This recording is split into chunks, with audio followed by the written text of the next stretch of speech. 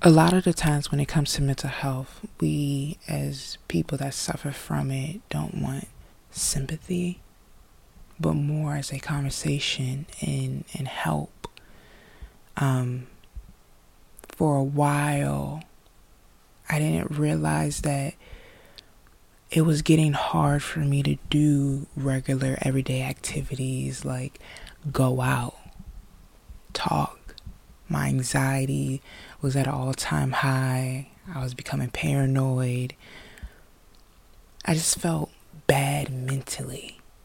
And I knew when it came to me explaining to somebody why I can't go to the store, or why I feel scared, or why I feel these emotions, and seeing them not understand and trying to label it as something else than what it was, than just mental health.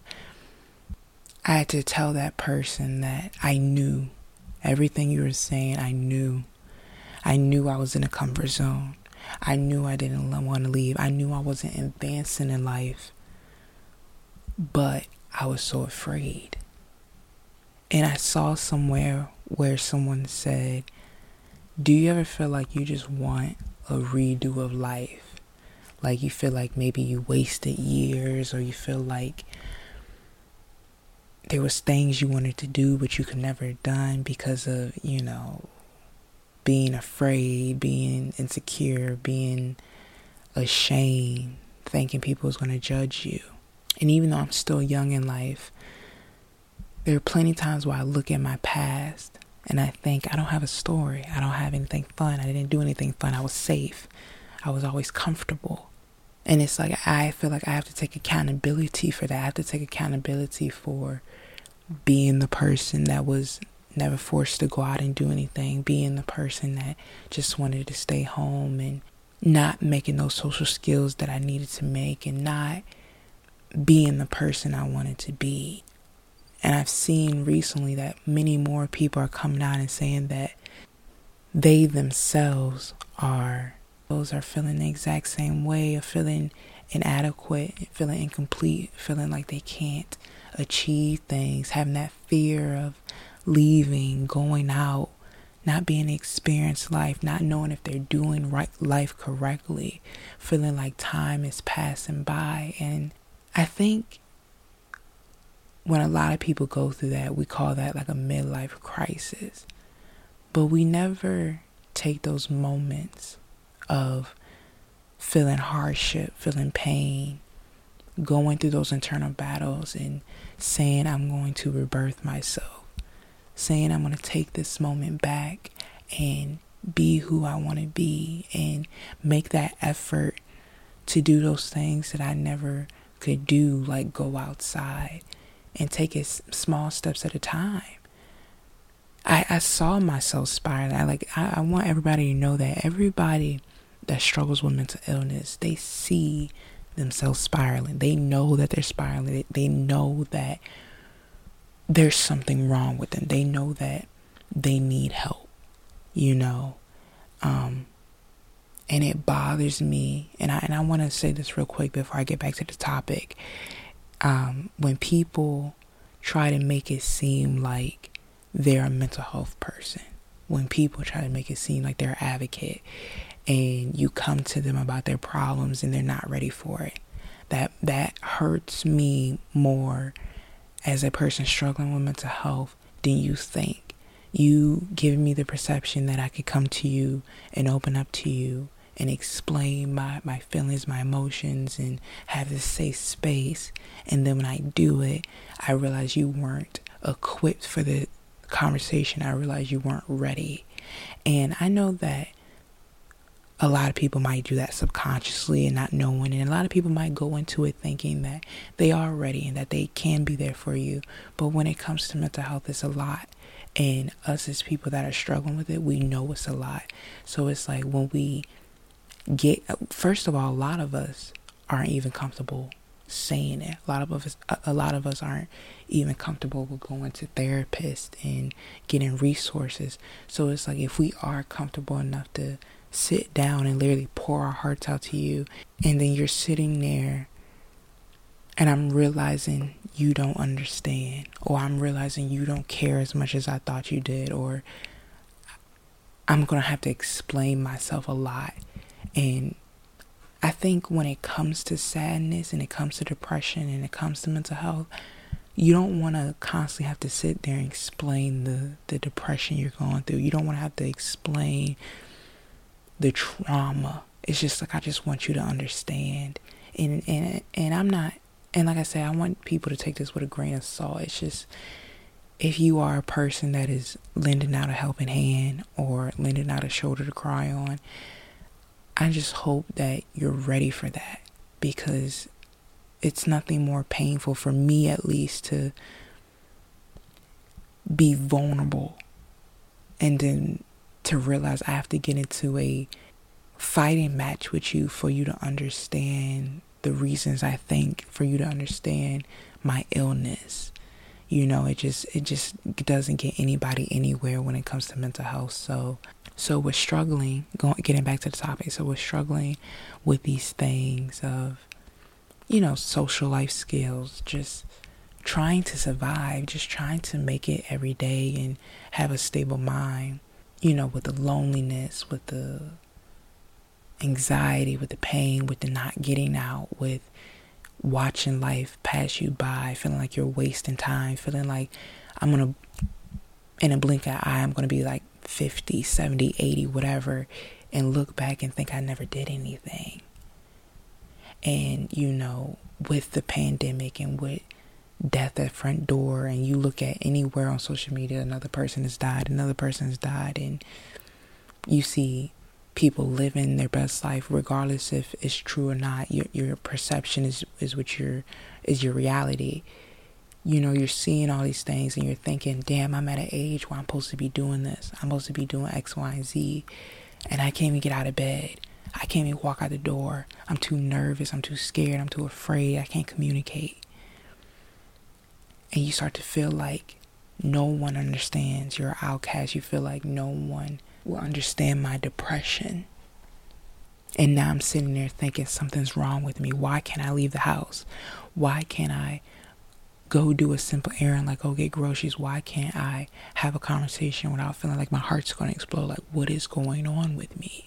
And then I realized, with that realization, we have to be easy on ourselves as people going through mental health. You know, we have to realize that the everyday activity isn't going to be flowers and daisies like the average human being. Brushing our teeth, going outside, taking a drive, going to college, or, you know, going to the movies, or doing fun activity, even calling up a friend, or even making friends. It's harder for a lot of us than it is to somebody just to go out and start a conversation. And as a person that realizes it's hard to communicate, it's hard to express myself, I constantly feel myself pushing away. I constantly feel myself hiding, becoming this, I guess you would say, a hermit. Because it's like, if I don't like being with myself, if I don't understand myself, if I don't understand why I can't do these things, and I have this anxiety and I have all these things, how can I expect another person to love me? How can I expect another person to tolerate hanging out with me or doing everyday activities with me if I can't even do them? And I want the people going through that to understand that we can have this rebirth. Not a midlife crisis, but this rebirth where we start fresh and we take it day at a time. We take it step at a time and try to come out of that shell to realize and conquer our fears. I guess you would say a medical term, you know, could be agoraphobia. And agoraphobia is an extreme case of anxiety. And to a lot of people, agoraphobia, it gets to the point where you can't do anything. You're just on edge at all times. But with that fear and with those feelings of feeling empty and lonely and misunderstood, we still have a life. And we could, and I understand looking back on it, you might feel like, or I never had something for myself. But I think the most important part is grabbing life and saying, from now on, I'm going to try my best to make myself happy. I'm going to try my best to do the things I need to do to feel whole as a person. One of my friends told me, don't rush. The moment you rush your mental health, you will collapse. I felt like I had to get everything done. I had to be normal in such a quick amount of time. And when I say normal, I'm putting it in quotes. I don't know what normal will look like in this situation. Like, I just don't know. My normal is my reality. So my normal is sitting at home. My normal is not doing anything, watching movies, making podcast episodes, chilling, crying, feeling every emotion, writing. That's my normal. But to another human being, normal could be going to work, going to the store, hanging out with a significant other, playing sports, doing whatever. So with my rebirth, I'm trying to be the person that I want to be. And in that way, I mean, just more comfortable with life, not as afraid, not constantly being in this shell within myself, not feeling like I can't do something or be with somebody or walk around and feel misunderstood. It literally takes just those small steps to make something huge. And for a lot of people, we do feel alone, but it's like nothing feels better when you see other people saying, like, I feel trapped. I feel like no one hears me. I feel like something's wrong with me. And then I sit there and I think the same. Why is it that people don't understand going outside is hard? It's hard. And I want to get to the point where one day I can look back on this and say, I'm traveling the world. And say that I don't even want to be in the house no more because I'm outside so much. I want to look back on this and say I'm proud of myself. And I want that for everybody struggling with mental illness. For everyone to look back on their past self and say, I'm proud of who I am now. And that my past self looked up to who I am in the future. I think that's the most important thing for anybody, is just to be 1% better than you were yesterday. Mental health is, it's something serious. It's something serious. And when I look at lives, I look at how it could affect many different people. I'm talking about rich, poor, black, white, tall, skinny, short, whatever.